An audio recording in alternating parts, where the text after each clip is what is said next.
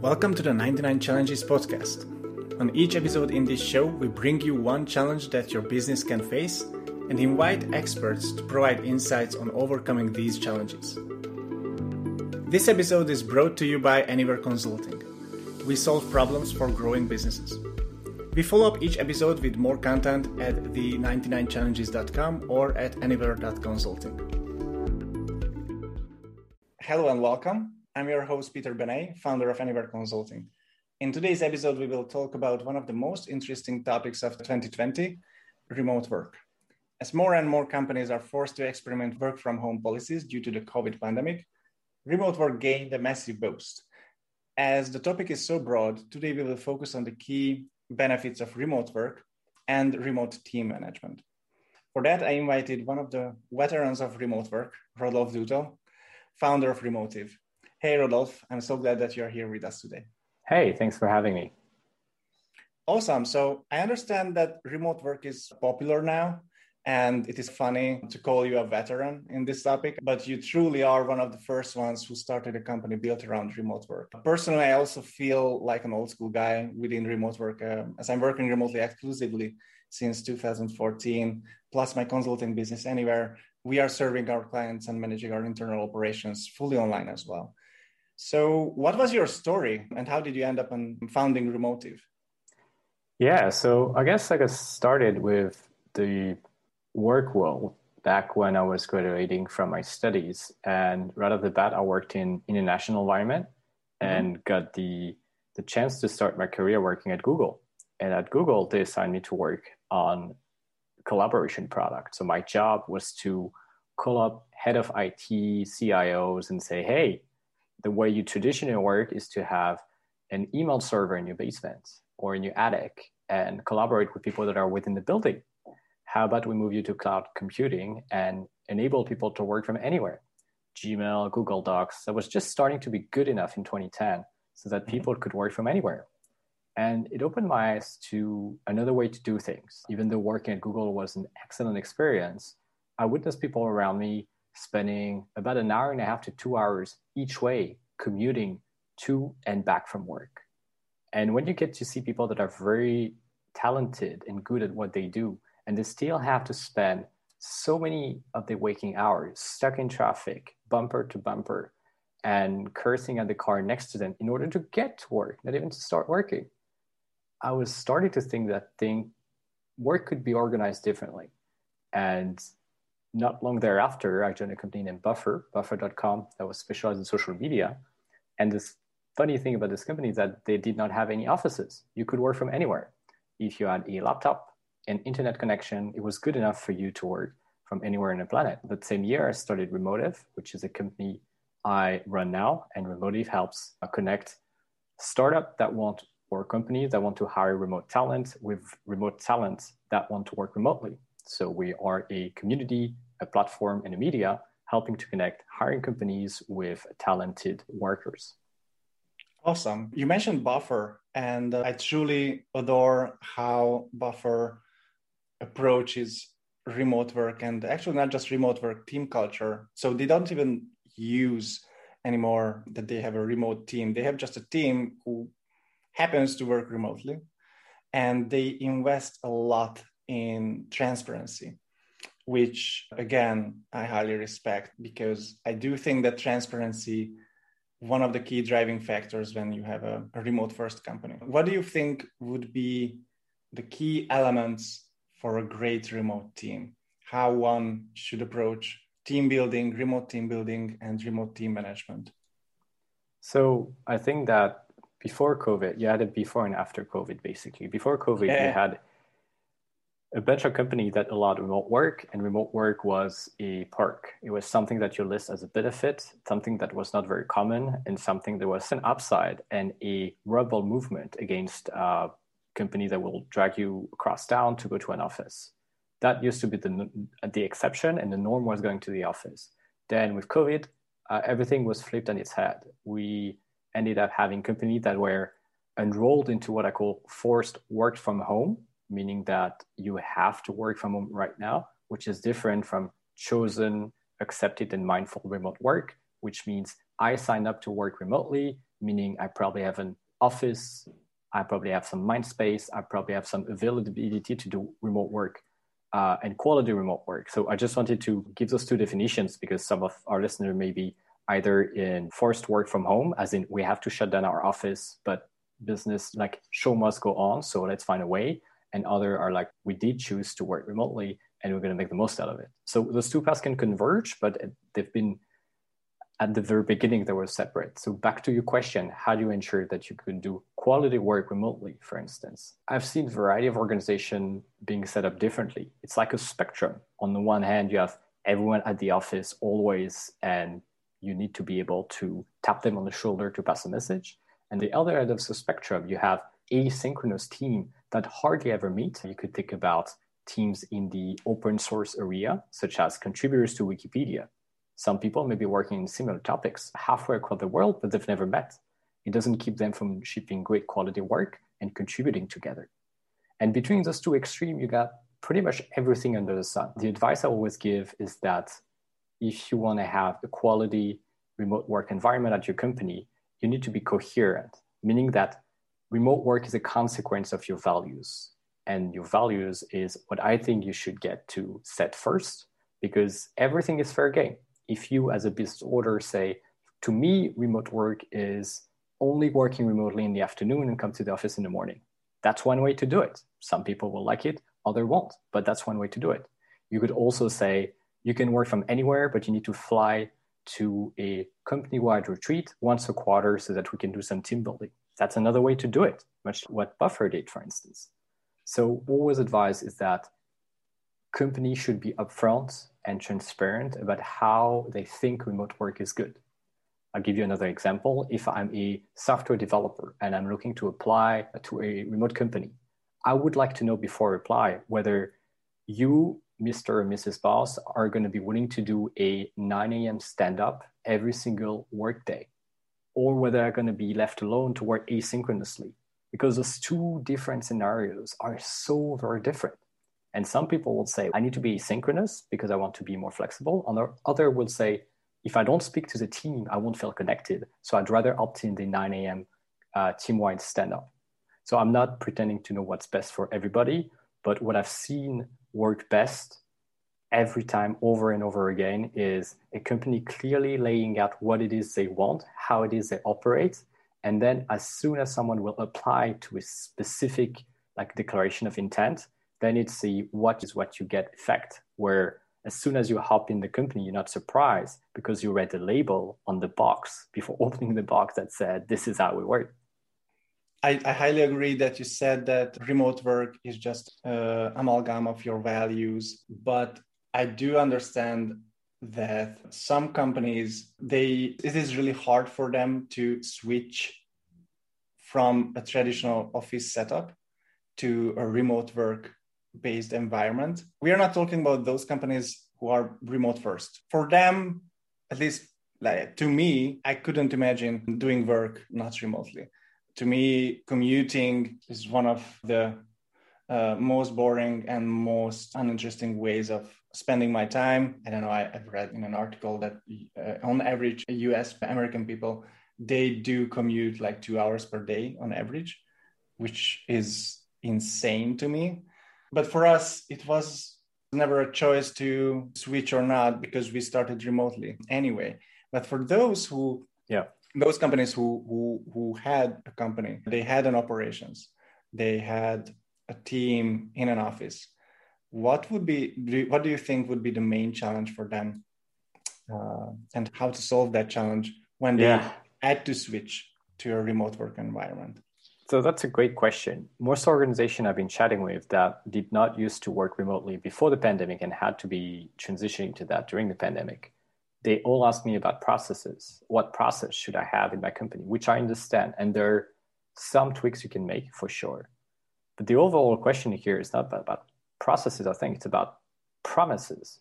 What promises were made to the employee that are gainfully employed by your structure?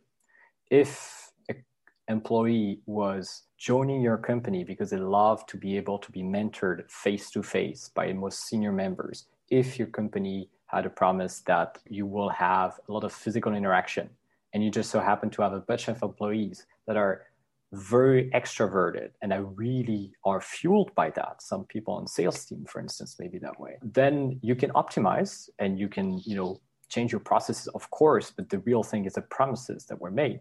The promise was that people will get to interact face to face, and they're not anymore. So yes, I can talk about process, but I'll just have some empathy for, first, it's a very uncertain and tricky period. And then I think it's quite natural that when you shift, you have a tectonic shift from one way to work to another. Well, as human, we're creatures of habits, and we don't love change that much. And chances are a lot in our personal life changed over the last year and a half. So chances are some of your workers are not going to be happy, even though you do the best of jobs traditionally remotely. In other words, it's doable to improve the situation, but it's not going to be heaven for everybody, because some people just want the interaction, which I 100% understand and support. But when it comes to improvement you can have, I think it's a lot about listening the change, like listening how the company is trying to change, so that's asking a lot of questions, and also trying to lead by example. What I mean by that is, in 2020, a lot of companies found themselves being online all of a sudden, and since they could not meet anymore, they just decided to have more meetings, more Zoom calls. And I've seen screenshot of calendars, and I've heard stories, and I've seen things. You just had meetings back to back, and you left your remote workday more exhausted than you would your office workday. So that's the first thing. Are we optimizing for output or for busyness? Which again is more of a value question than a process question. So that question, how the organization sees itself. Does management mean I want to make sure that someone has a butts in the seat or have a green dot next to the name in Slack?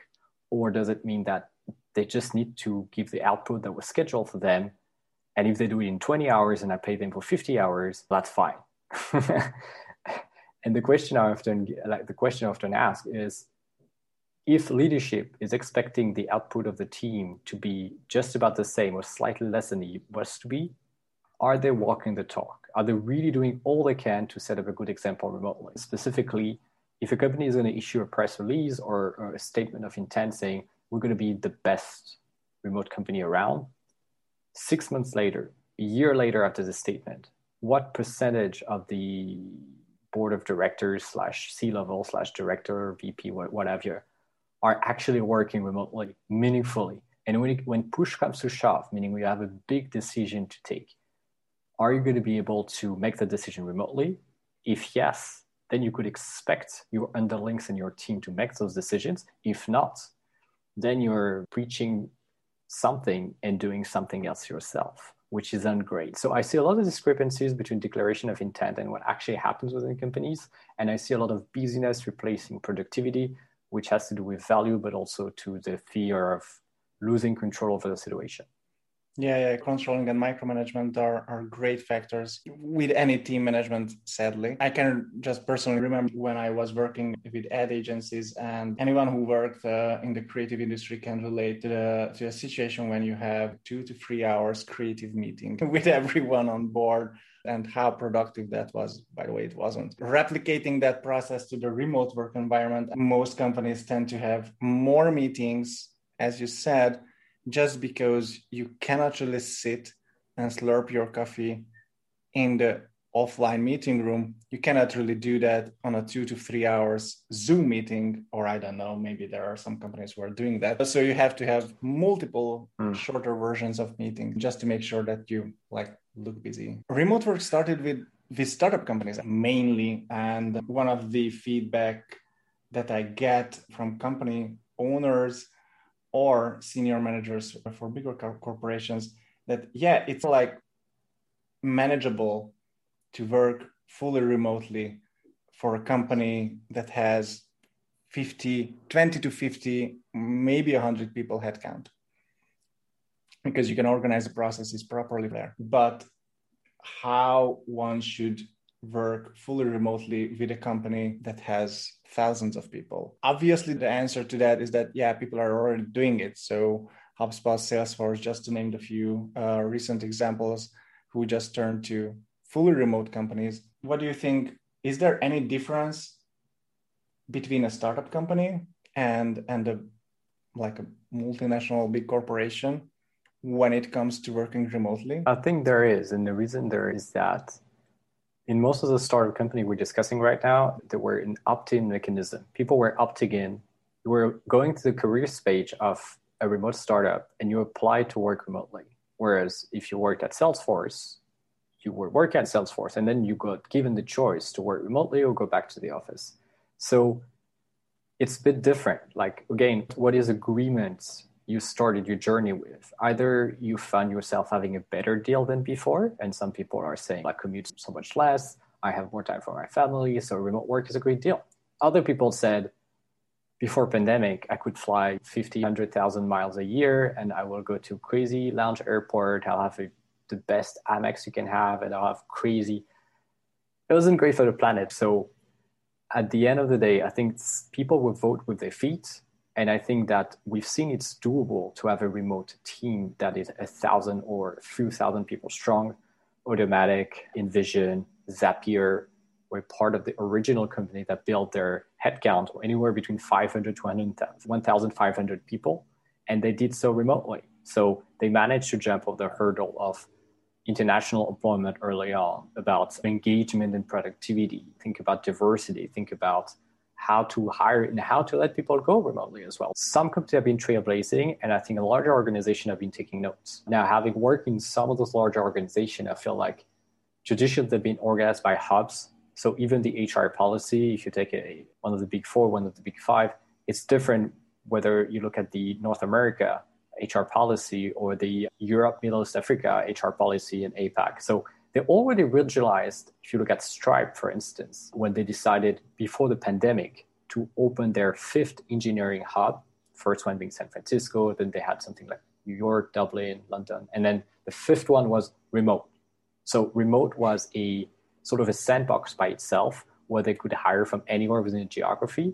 And they said, that's going to be how we test it. We're just going to say, we need new processes for those good people. We need more attention for those good people. And this is going to be an addition to our real estate strategy, to our culture. And this is going to be a new option. So what I'm saying here is that some company will say, we're going to jump in the deep end of the pool and going to become 100% remote, where others said, let's just say it's part of our organization that's going to become remote. It's going to be a hub, for instance. So there are different ways to go there. That's why I think that now it's going to be offered by most companies, if not all, but not for all positions. That's my best guess here. The 99 Challenges podcast is produced by Anywhere Consulting. We solve problems for growing businesses with specialized marketing and business services. If you want to partner up with us, visit our site at anywhere.consulting. If you want to read more about our podcast episodes or want to become a guest on our show, please visit the99challenges.com. I didn't know about the Stripe example. It's so great. It's so easy to think that you can replicate the existing process or existing hubs that you have and just forget about the fact that you have a location and just do pretty much everything that you did on a location-based team structure, but this time without a location. One of the, I guess, key factors of your company is to help people to find talent remotely. Let's talk about how one should approach or start hiring someone remotely. I personally hired a lot of people online, and one of the most neglected steps that people often forget is a simple one: write a great job post. What do you think? What should be in the best job post? Or do you see any trends in job post creation? I know it's a simple topic to discuss, but as said, it is often neglected by employers. It's such an important one. Like, part of what we do as Remotive is to look into companies that are hiring remotely. So we publish a list of 2,500 companies, and internally we track over 20,000, really. We just handpick a few things. So I've literally spent my days looking at job description to see what's out there and so on and so forth. So I couldn't agree more. It's a very important thing. And think of it that way. If you want someone to join your team and spend most of their waking hours working for you, with you, how much effort are you ready to put in the process of selecting that person? Because you'd want to be with you, hopefully for years, and share part of the professional journey with you. So the effort you're going to be putting into being specific, being transparent, being upfront, being thorough, all of that is the first window of how you work as a recruiter or as an early stage founder. So when you found a job description that's very vague, unless it's for a big logo and you say they have their reasons, usually it's ignored and turned off for people. And the more senior the applicant you seek, the most thorough your job description should be as well, because chances are talented people already have jobs that they're very happy with. So they even need to consider working for you. They need to understand all the intricacies. So when you bring that to a remote setup, that means, am I going to be working with people synchronously or asynchronously? Are you welcoming applicants from the geography I'm from? Like if I'm an American and based in Croatia, is that a yes? Is that a maybe? No. Am I going to be emotionally and physically, like mentally investing myself into applying to your company if I'm not even sure I make the cut? That's a very tricky situation for an applicant to be in.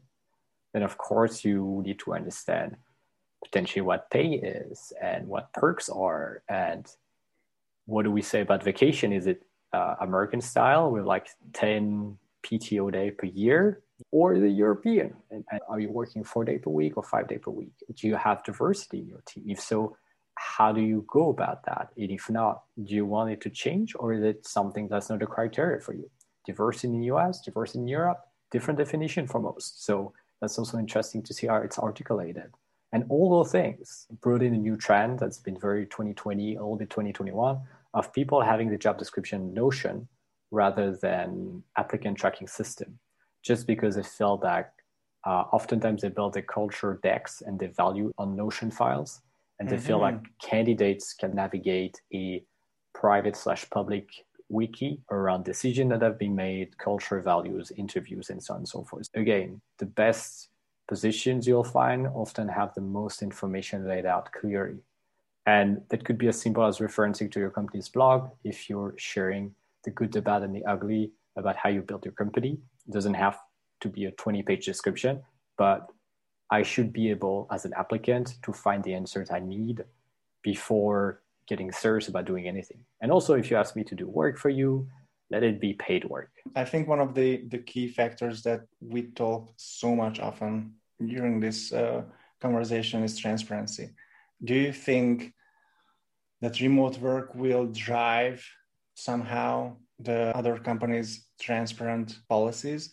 So it is really important to find everything online about the company, how they work, how they do their culture, how they manage the projects, and so on and so on. I think that we're going to see across the board, if they want to make it the digital/remote work, they have to be more explicit. So being more explicit and saying what you mean is going to be a need. Otherwise, everything's going to go south. So being explicit is going to be a new norm, I think. Whereas transparency, I think, is not evenly distributed. What I mean by that is some companies will take the opportunity to say, now we work remotely, so maybe that 40-hour job is just a question mark hours job as long as you get your job done. And other companies will have a more economically interested output on this. So they'll say, let's have every single employee install a screen capturing software that's going to track your mouse activity, that's going to take a screenshot of you, it's going to make sure you work, and we're going to control the work you do. And that's not as infrequent as people think. I think many companies, not all, but a good chunk of companies are going to go towards control. Another chunk of companies are going to go towards transparency. But yes, remote work is going to be in flexibility and you're going to be more explicit, but I'm not sure it's necessarily going to be driving transparency just as much. Just like in the workplace, if you have a company with a 50-year culture of checking on your work and making sure that mid-managers are very powerful in their reporting, then some people are going to think they're better off just tracking every click you make, because that's just a continuation of what they had in the office pre-pandemic. I don't even think that they had the same thing in the office. They just want to control, they just want to replicate the fact that they can lean over to someone's computer when they did it in the office. This time there is no office, so time tracking. I do agree, by the way, that time tracking is important when you're doing projects. It's really great to measure how much time you spend on certain aspects. You can learn so much from it. But tracking time just for the sake of it, just for control measurements, I don't think it's valuable. Yeah. So in terms of remote hiring solutions, I think we can group these solutions into 3 different categories.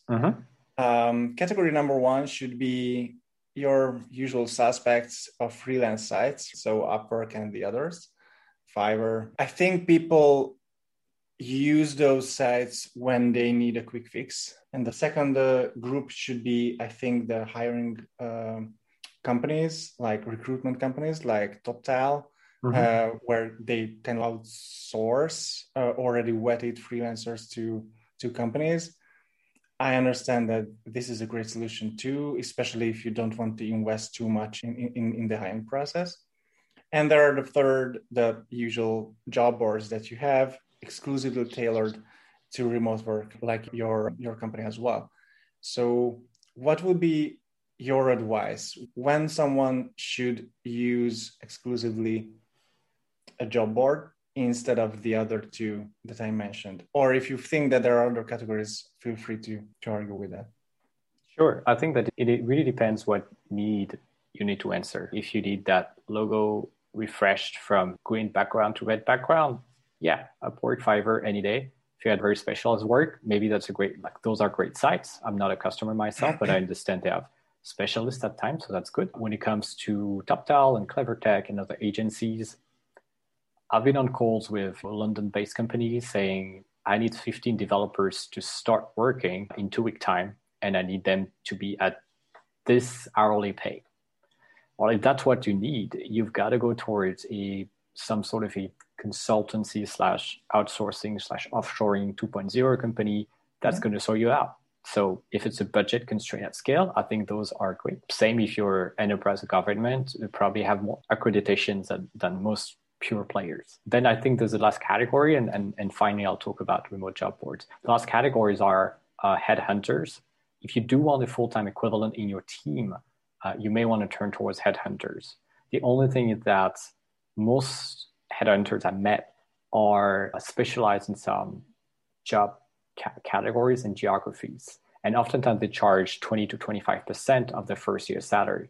So if you're looking at someone who's got a reasonable pay, you may grade candidates, but it's just likely to be a different budget. So again, that's depending what you're looking for. What I see a lot of startups do is to say, we're starting to hire remotely, or we want to hire remotely through different channels. And to do, we want to reach out to an audience that is happily and gainfully employed right now. But if we find a different setup, a better gig, if we find something we're excited by, we would consider jumping ship. So basically passive job seekers, not people that are currently marketing themselves, but people that are like, I have a good situation, maybe I'll do something better later on. And that's the audience we tend to cater for. People working technology oftentimes had at least one key experience in a tech hub. Then they wanted to go home or have a career change, and they still want to maintain the same level of ambition.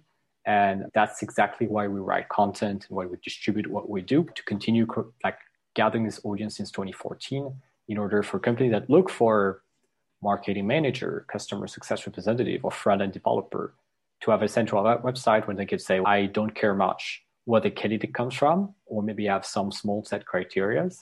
And here it is. I will use you as a megaphone to amplify your current efforts. So instead of just tapping into your city friends or a work connection that you have on LinkedIn, you just open the floodgates and try to recruit internationally. Sure. By the way, you mentioned headhunters and recruitment companies.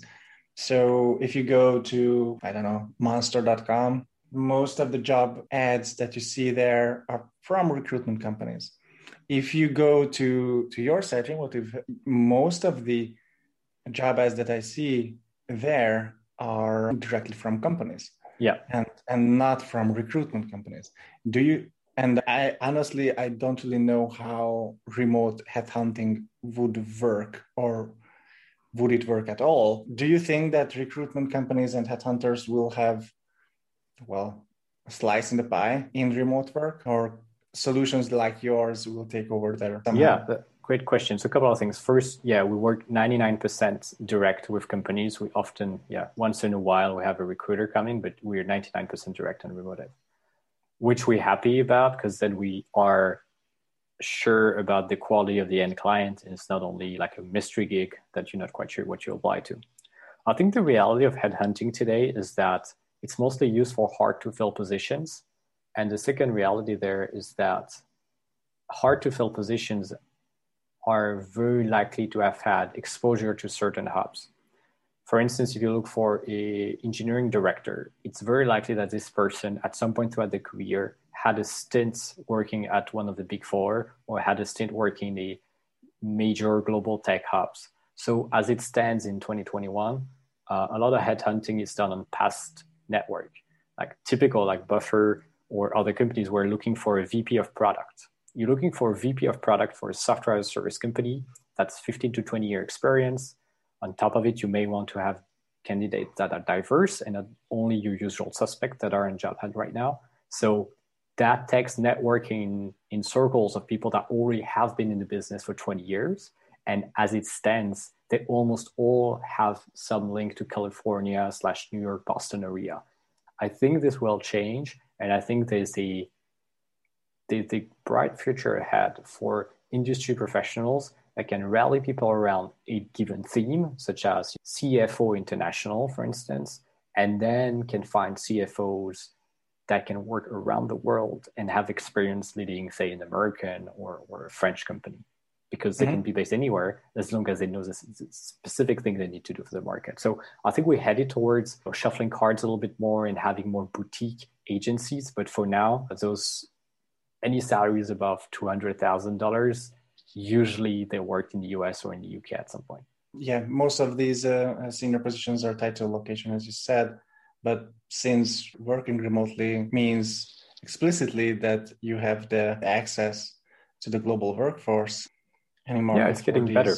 It's getting better. Now you have second or third generation, like you get a bit VP of product, directed and VP of product in 2 or 3 companies. And now you do it from Spain or you do it from Mountain View. It doesn't matter anymore. Like it's just what it is. Do you see any geography trends, by the way, from your company or from any trends that you spot?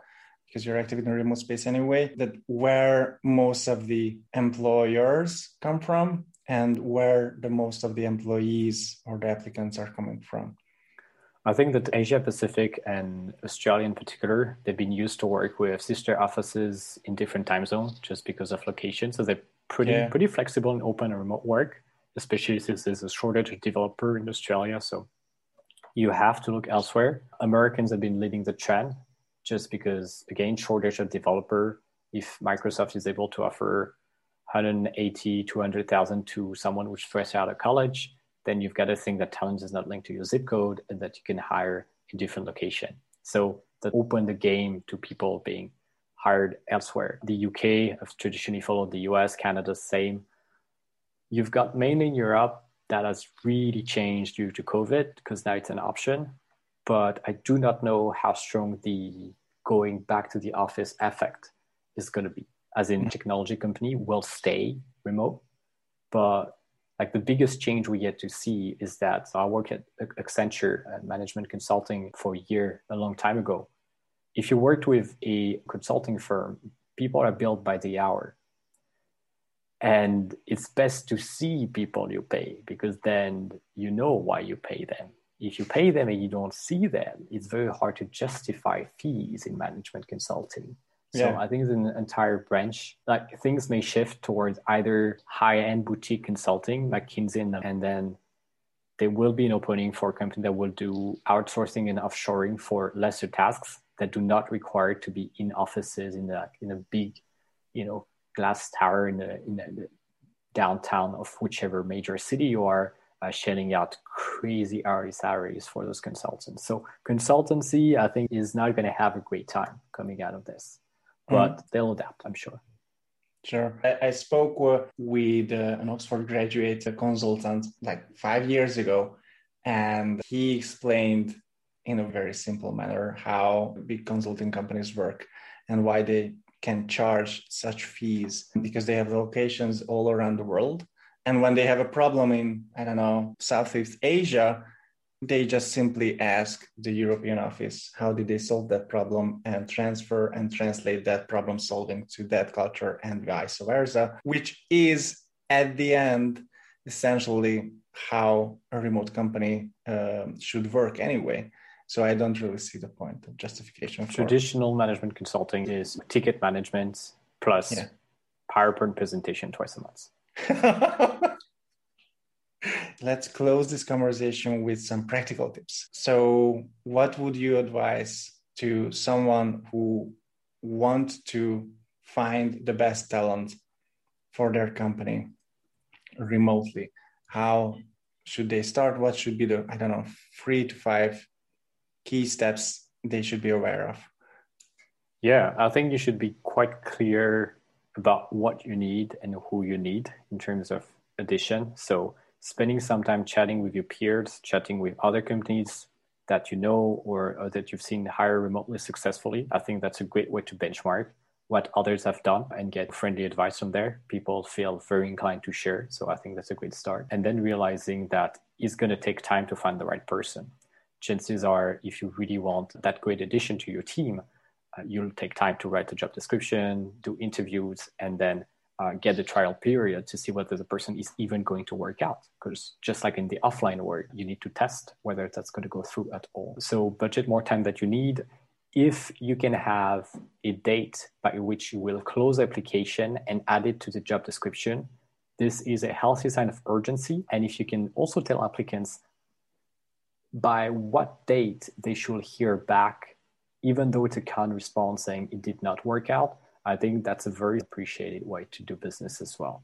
And finally, if you need to broadcast your offers, if you have questions about international employment, pay, culture, what have you, just drop me an email at rodolphe@remotive.io. And if I cannot answer, I'll give you resources. If I can answer, I'll just let you know what I can do.